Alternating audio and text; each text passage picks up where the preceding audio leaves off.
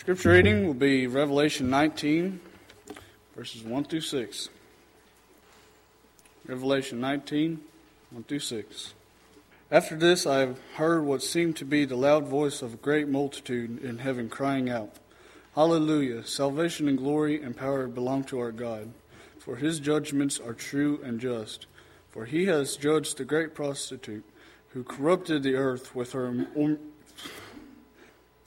immorality, and has avenged on her the blood of his servants. Once more they cried out, Hallelujah! The smoke from her goes up forever and ever. And the 24 elders and the 4 living creatures fell down and worshipped God, who was seated on the throne, saying, Amen, Hallelujah. And from the throne came a voice saying, Praise our God, all you his servants, you who fear him, small and great. Then I heard what seemed to be the voice of a great multitude, like the roar of many waters, and like the sound of mighty peals of thunder, crying out, Hallelujah, for the Lord our God, the Almighty reigns. Thank you. You may be seated. Thank you, Tim, for our reading tonight, and thank you, Daniel, for leading our singing tonight. Such a beautiful job. And such a fine job in reading. Thank you very much for the prayers which have been offered tonight. And it's always a joy for me to be able to worship with you. I say that every time I get up here because I mean it. I enjoy being with you. I enjoy singing these beautiful songs. And I enjoy the wonderful spirited way that you enter into our worship service. And it's so encouraging to me. I'm so happy to be with you.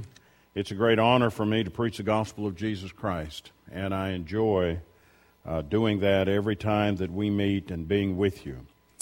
If you're visiting with us, we're having what we call a Sunday night seminar, and it's on the book of Revelation.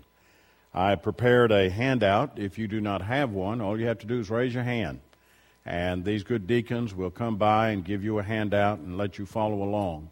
Most of the information that I will give tonight will be on the handout. There'll be additional information, of course, that I give and discuss that the handout does not provide. And I've tried to condense the information to a front and back page. And I've also had it hole punched in the left margin, so it's easy for you. If you're like me, I like to keep all these things in binders, but you might like to put them in a file folder. And that's a good way to keep them too, and I hope you will. I hope you'll go back, keep them, and as you come back to the book of Revelation and want to study it, that you'll want to pick up on these outlines, and I hope that they're helpful to you. With the outline and with the slides and then the presentation is a lot of material that we cover each Sunday night.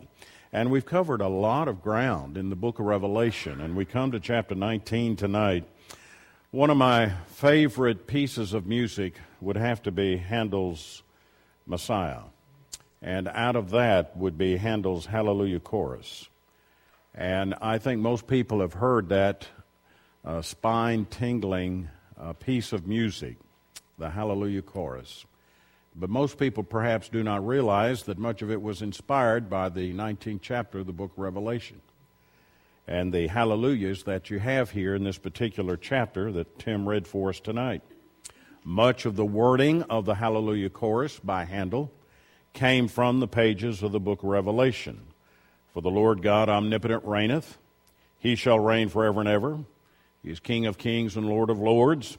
All these are the main lines of Handel's chorus, and they all come directly from the book of Revelation, most of them chapter 19. As you read this particular passage, one of the words that stands out over and over again is the word hallelujah. So if I may, let's pause just for a moment. Let me talk a little bit about that very interesting Hebrew word. You know the difference, because you and I have talked about it before, between translation and transliteration.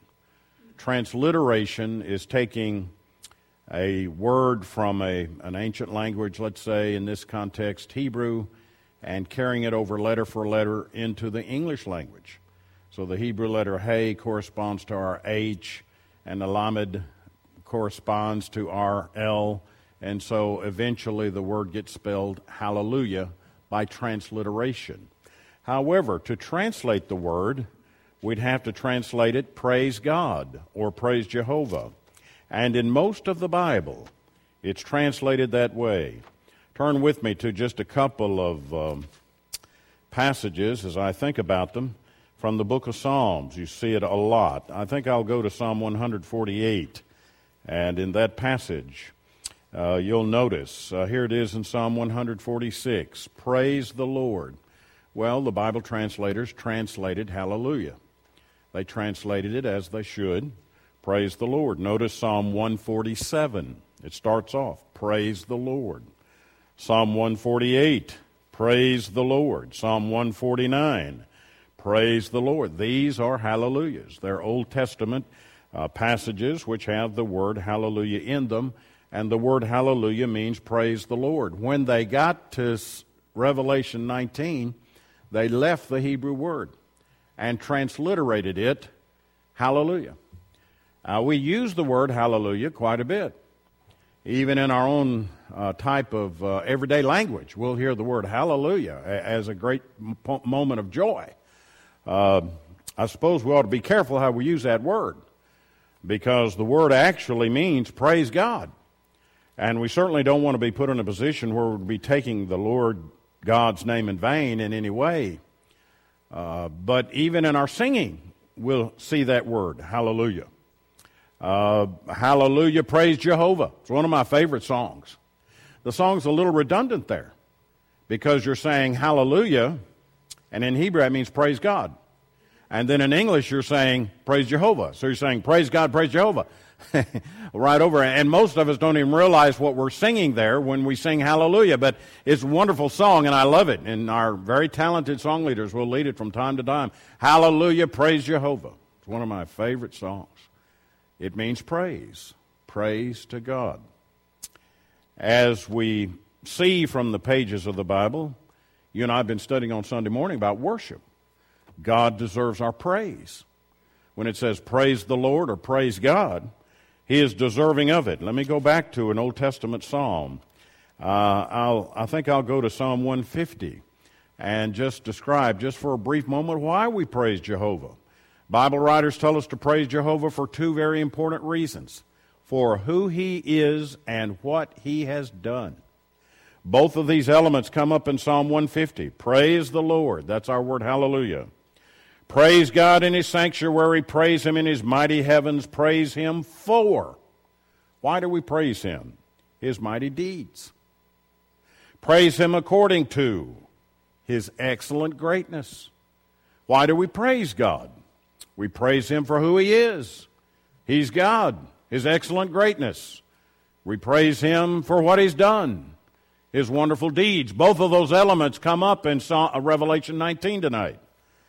Praising God, hallelujah to God, for who He is and what He has done. And the passage makes very clear in chapter 19 tonight, He's brought judgment upon the wicked, and He's brought them down because of their terrible wickedness. He has remembered the cry of the faithful, and in turn He's answered their prayer. In fact, chapter 19 is answer to what they were told to do in chapter 18. In Revelation 18 and 20, rejoice over her, O heaven, and you saints and apostles and prophets, for God has given judgment for you against her. The her is, of course, the harlot riding on the scarlet beast, which we identified as the Roman Empire. The worldliness of that empire, the worldliness of that culture, as an enemy of the people of God and as an enemy of the church of God. God in turn has brought judgment upon her, brought her down for her wickedness, and now He's telling who? Saints and apostles and prophets, rejoice over this. Revelation 18 and 20. And so they do. Revelation 19 and 1, after this I heard what seemed to be the loud voice of a great multitude in heaven crying out, hallelujah. What a great word. I love that word. Praise God. For what? Salvation and glory and power belong to our God. Salvation. Praise God for salvation. I'm sure in this particular matter he's saying praise God because he has saved us from our sins. He's called us saints over there in 18 and 20. We are there in turn the saints of God because we have received the forgiveness of our sins. As Ananias told Saul, why tarriest thou? Arise and be baptized and wash away thy sins, calling on the name of the Lord. Acts chapter 22 and verse 16, and what a great thought that is. God has forgiven us of our sins. And may we never forget how wonderful forgiveness really is. The joy of divine forgiveness. And there in turn, God's wonderful grace and my obedient faith have joined together to bring about the washing away of sin, and I'm grateful for that. Salvation, how? From the terrible persecution that the Christians were facing through the Roman Empire, a tyrannical world government. They were hard-fisted, heavy-handed, tyrannical government that persecuted the church. You'll remember the beast of the land and the beast of the sea. The beast of the sea rose up as we studied.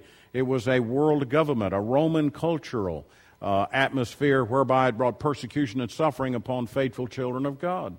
And then, of course, to reinforce that was the beast of the land, sometimes called in the book the false prophet. And that false prophet was teaching them a lie and preaching to them, telling them that they ought to worship the beast of the sea. All of them emissaries and stooges for the old red dragon, which we read earlier in chapter 12. They were enemies of the people of God. God's going to bring them to account now, and he's going to judge them. God has delivered us from that persecution, which the beast of the land and the beast of the sea was bringing upon the saints of God. God's heard the plea of his people. Hallelujah! God's bringing them down, and he's bringing his judgment upon these wicked ones. And of course, this tells us and reminds us of the final victory that will be ours as we in turn open our hearts and are obedient to the will of God and look for that wonderful place the Bible calls heaven. Hallelujah! That we will receive salvation and glory and power, which belongs to God. God has given us this salvation. And I think each one of these words, salvation, glory, and power, are all connected with God. Praising God for his salvation, salvation from sin, salvation from the persecution they were facing in that terrible day and time, the hope of eternal life, which is theirs because of their faithful obedience.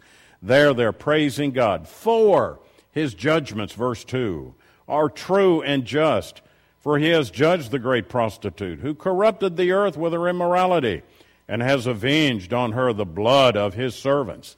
You know, it's one thing to be bad yourself, and it's another thing to influence somebody else to be bad. It's one thing to do the wrong thing, and it's one thing to be guilty of sin, but it's quite another thing to encourage and motivate others to be guilty of sin. And so he tells us in verse 2, this is why God's bringing them down.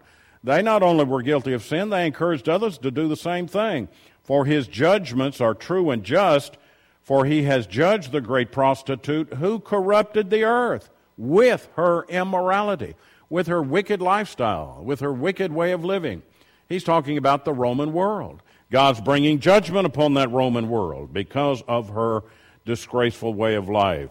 The second hallelujah comes in verse 3. Once more they cried out, hallelujah.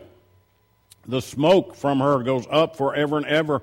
It is a complete destruction which comes about. He's destroying the beast of the sea. He's destroying the beast of the land, called the false prophet.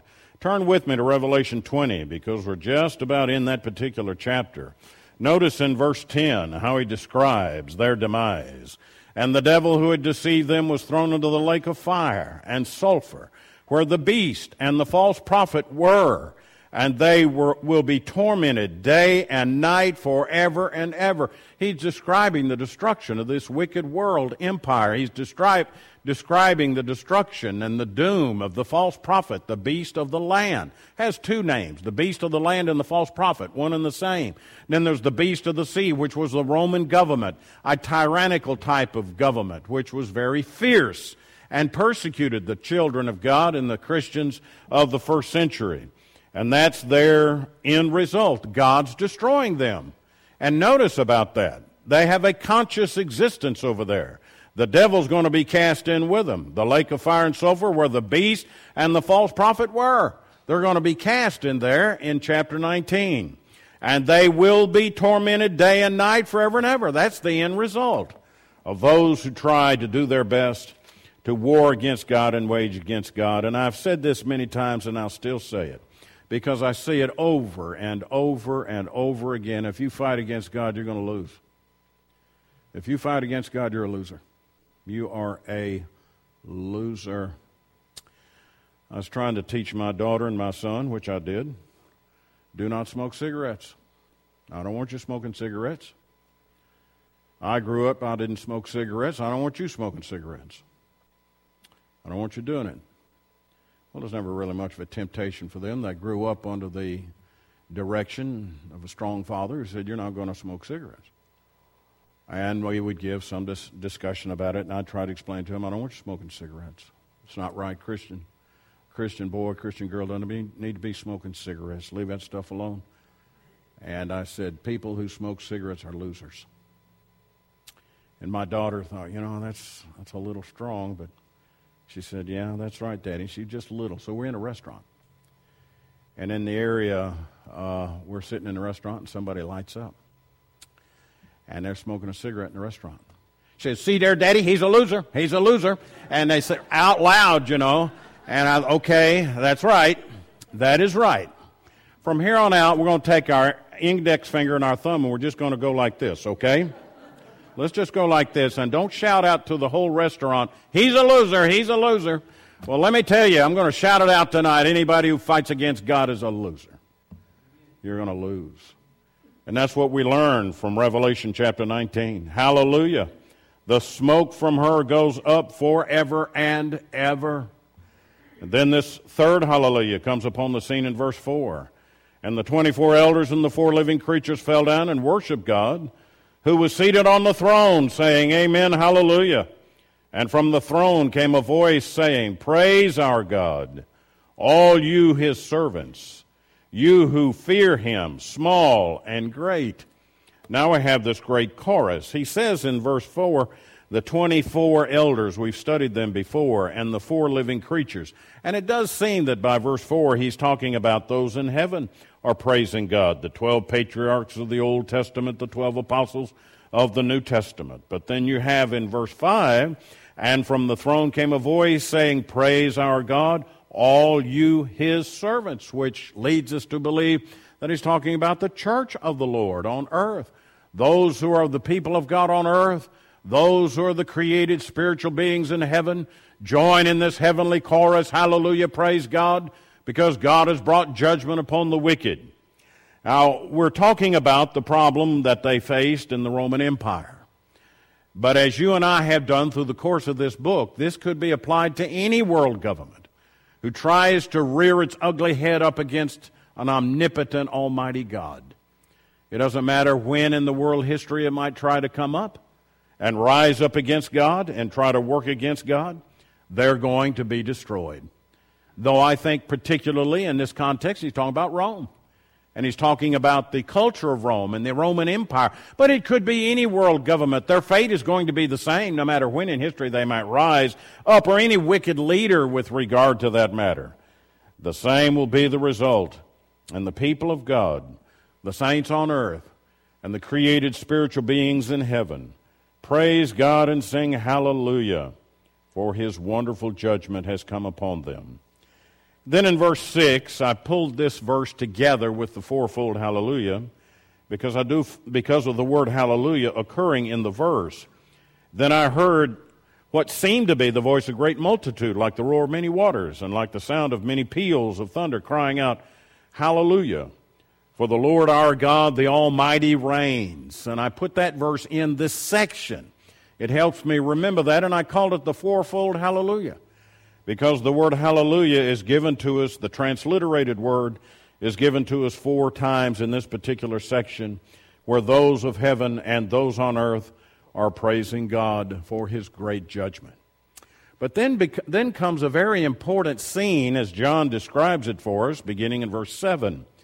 That is the marriage supper of the Lamb. And let us rejoice and exalt and give him the glory, for the marriage of the Lamb has come, and his bride has made herself ready. Let me explain just a little bit about this imagery. Often in the pages of the Bible, you're going to find prophets, also inspired apostles of the New Testament, describing the people as the bride of God. Particularly in the Old Testament, the bride of God, the bride of Israel, Isaiah chapter 54, as well as Jeremiah chapter 31. And then Paul makes reference to this matter in Ephesians chapter 5. Christ is the bride of Christ. And then you have that discussion in Matthew chapter 25 about the marriage feast. And what this imagery is about really is one belonging to the other. The people of God belong to God. They are in an espousal type relationship. Perhaps 2 Corinthians, and I thought of this passage earlier, will help us in this matter. And Paul makes reference to it, 2 Corinthians chapter 11, and I'm looking at about verse 2, and then I'll try to explain even more about it.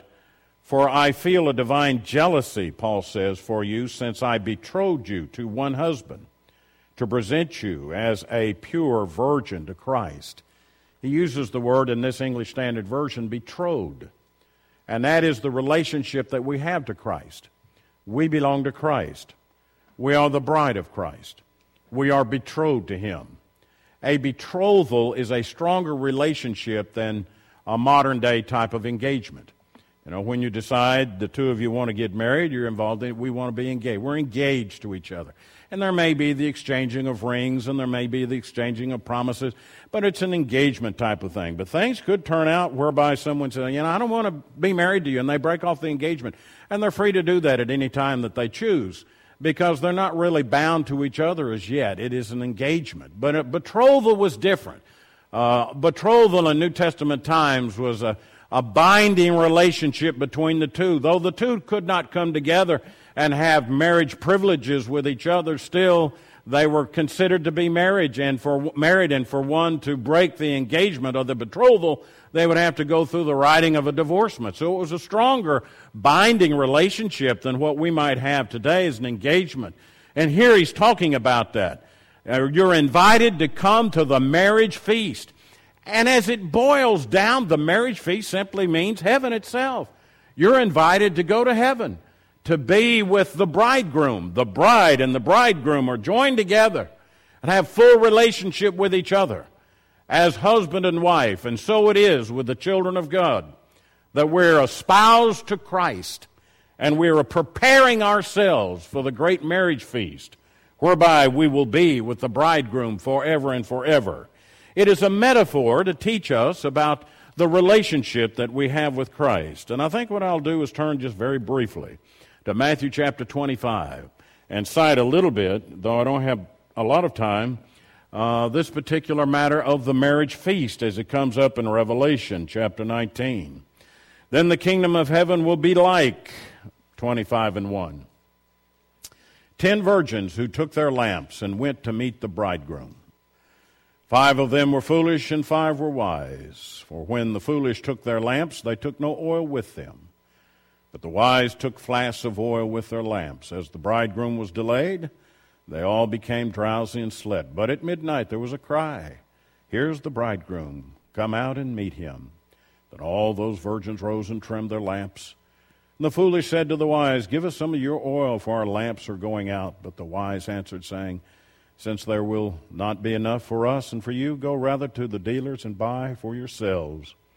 And while they were going to buy, verse 10, the bridegroom came, and those who were ready went in with him to the marriage feast, and the door was shut. The point that Jesus is making is prepare. Here, the people of God are to prepare themselves for the marriage of the bridegroom. We see that imagery carried over into Revelation 19. And as I said, basically he's talking about heaven itself, and is a wonderful occasion. Saints of God are invited to the marriage feast, which means Christ comes and we go to heaven. Let us rejoice, verse 7, and exult and give him the glory. For the marriage of the Lamb has come, and his bride has made herself ready. It was granted her to clothe herself with fine linen, bright and pure, for the fine linen is the righteous deeds of the saints. So naturally, he's talking about the church and the bridegroom, Christ, coming together, having full fellowship with each other in that place called heaven. And it is an important invitation, as we see in verse 9. And the angel said to me, "Write this, blessed are those who are invited to the marriage supper of the Lamb." The marriage supper of the Lamb is that situation whereby the children of God are now in full fellowship with God Himself and with the Christ who gave His life to make all of this possible. Now, when John sees this and he hears this, he falls at the angel's feet. And he begins to worship the angel, but he said, "Now don't do it." Then I fell down at the feet to worship him, verse 10, but he said, "You must not do that. I am a fellow servant with you and your brothers who hold to the testimony of Jesus. Worship God, for the testimony of Jesus is the spirit of prophecy." You know, angels are not to be worshiped. Dead saints are not to be worshiped. Ancestors are not to be worshiped. We're to worship God. And I suppose filled with the enthrallment of the scene and all of the imagery and the vividness of it, as John is carried away in the Spirit on the Lord's Day, and he sees all this great imagery involved in the marriage feast of the Lamb and the joy of it and the praise of it and the children of God being united with the Christ of God. Then in turn he falls down before the angel's feet to worship him, but the angel says, "Don't do it. Don't worship me. I'm a servant like you are." Angels are created beings like we are. Angels are created spiritual beings. We are created physical beings. We are both created to do the will of God. One in a spiritual sphere, one in a physical sphere. And this angel, wise angel, said, "Do not worship me. Worship God." I suppose there's always a tendency to worship the wrong thing. We've got to be careful there. Do not worship the wrong thing. Worship the right being, which is God. He alone is worthy of our worship. And so we worship Him, God Almighty, creator of heaven and earth. He talks about the spirit of prophecy. I'd love to talk more about that. But basically, he's saying there, for the testimony of Jesus is the spirit of prophecy. The Spirit gave the revelation, and they in turn received it, and thus spoke that revelation from the pages of the Bible. He is referring to heaven itself. Now, another feast is coming, and I'll just warn you in advance. We had the marriage feast of the Lamb, verse 9, but we're going to have another feast, verse 17. But I don't want to get ahead of myself. There's a paragraph here you and I need to understand, and it's the third paragraph that finds itself in this chapter, beginning in verse 11.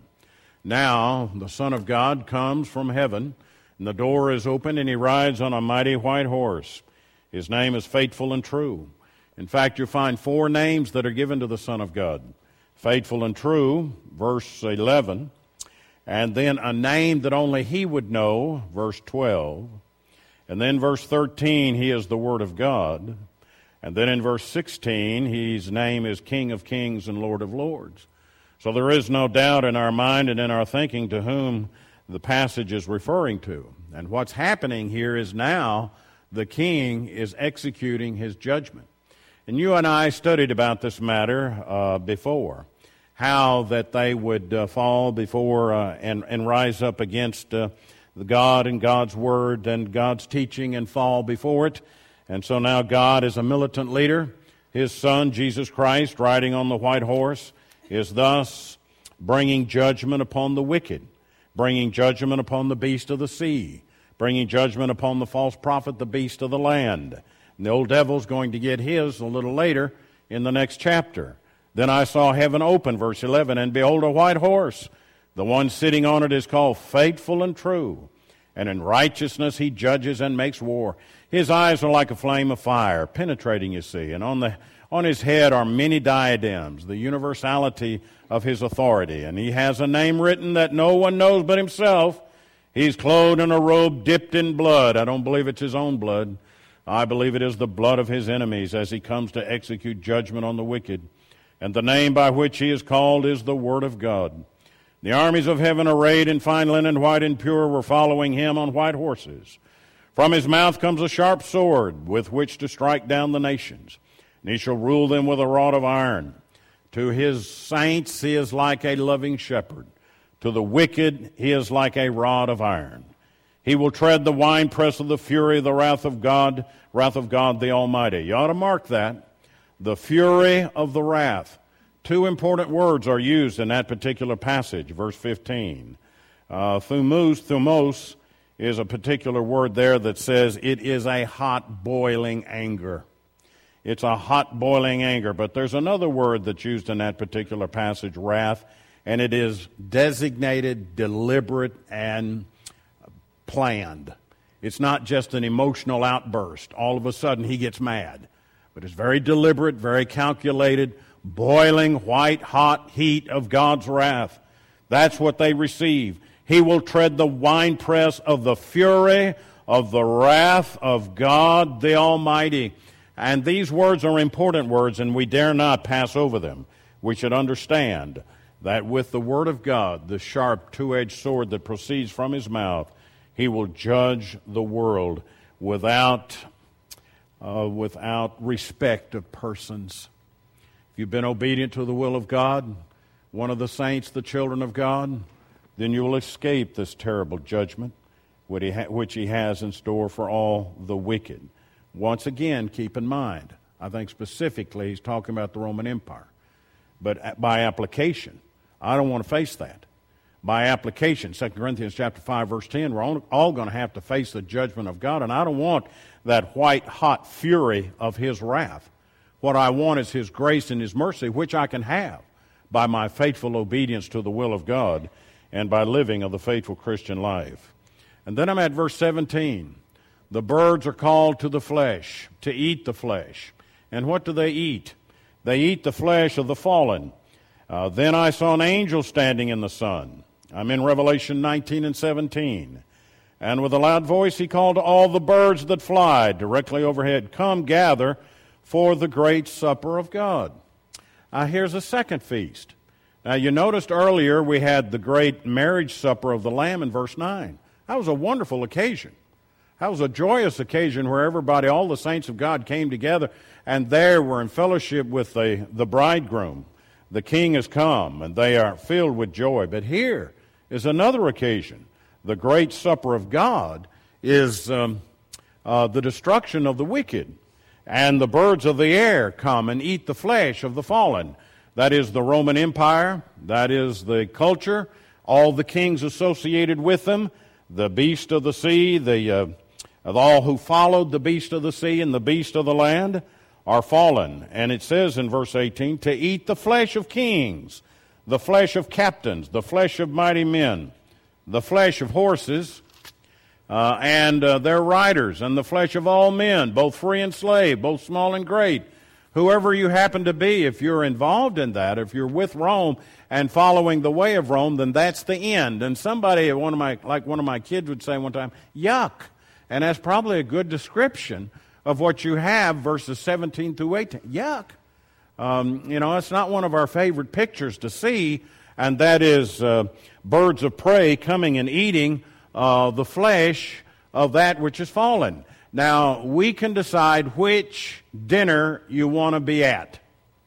You can decide whether you will be invited to the marriage supper of the Lamb, verse 9, and be an honored guest there, or you can decide to be an entree in verse 17, 18, in the great supper of God's wrath and God's fury. And that's the parallel that's being presented for us. The beast and the false prophet, by verse 19 through 21, are doomed. And again, let me briefly say, the beast of the sea, a wicked world government, persecuting the people of God. And then the false prophet, the beast of the land, forcing the people to worship the beast of the sea. Emperor worship, you see, forcing them to worship the emperor as God. And there in turn, when you did not, you had to face terrible consequences which were before them. But God now brings them to judgment. And when you see first century Christians who are facing life and death situations every single day, read this. They're encouraged by the fact God's in control. God's in control. These are hard, hard times. These are terrible times because faithful Christian people are being persecuted to death for what they believe, but God's in control. And so John would write what Jesus revealed and give to the churches, and they would read it, and they would feel encouragement over the fact that this paganism which Rome promotes is going to be brought down. Yes, I'll face persecution, I may face suffering, I may even face death, but God's still in control. And I saw the beast and the kings of the earth with their armies gathered to make war against him who was sitting on the horse and against his army. And the beast was captured, and with it the false prophet, who in its presence had done the signs by which he deceived those who had received the mark of the beast and those who worshipped its image. These two were thrown alive into the lake of fire that burns with sulfur. The rest were slain by the sword that came from the mouth of him that was sitting on the horse, and all the birds were gorged with their flesh. I'll say it again. If you want to fight against God, you're going to lose. And I don't want to have to face that. Surrender to God. And Paul in Romans chapter 5, he's telling us about, therefore we have peace with God through our Lord and Savior Jesus Christ. Justified by faith, we have peace with God. Sign the peace treaty with God. Don't fight against him. Study what it means to be a Christian from the pages of the New Testament and do it. Repent of your sins, be baptized into Christ for the remission of your sins. Confess your faith in Christ. Do not fight against God. Don't fight against his way.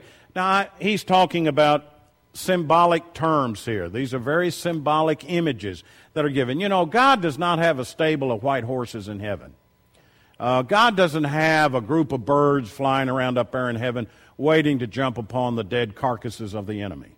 This is not to be taken literally. These are symbolisms. These are symbolic references that help us understand great points. But even though we're not to take it literally, that does not mean we should not take it seriously. We should take these images very seriously because they tell us how the end will be. Any regime, any system that fights against God loses. I don't care what it calls itself. You will not win. You will lose. Any world leader, he may seem to be so powerful, just like Nero Caesar was so powerful, or Domitian, who actually had the nerve to call himself the Lord God. Domitian decrees, one of the emperors of Rome. Can you imagine the arrogance of a man that would say that? But I guess he actually believed it. He actually believed that he was Lord God. It doesn't matter if a man got up there and he actually said that or believed that. He's going to be a loser because God's going to bring him to judgment. So just because they're not to be taken literally does not mean we should not take them seriously and help us understand how important it is to be faithful to God and to continue to have hope of eternal life, which carries us throughout this life and on into eternity. I'm not an artistic type of guy. I really don't know much about it. Sometimes, though, some art really grabs me. And when I was out in California, Carol and I went to several art museums, and I've been to different ones, and I don't know. A lot of it I don't care for. You know, I'm just not trained in the area. But this one grabbed me. And sometimes it happens that way. This portrait was painted by an English painter, Sigismund Getz. Let me tell you a little bit about this painting. Sigismund, painter, very popular, very capable, paints this painting. When I saw that, immediately it hit me, what he had in his mind. And if you look at this particular painting, now he's not inspired, he's just an artist, very gifted man.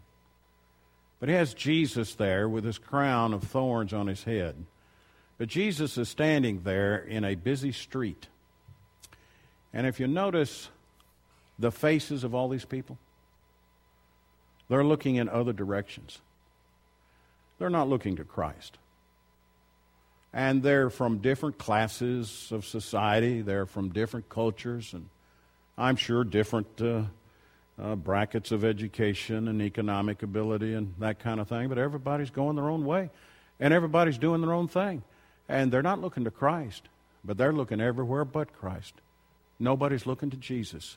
And when I saw that painting in California for the first time, I thought, wow, I get it. That's man. Man's looking everywhere but where he should be looking.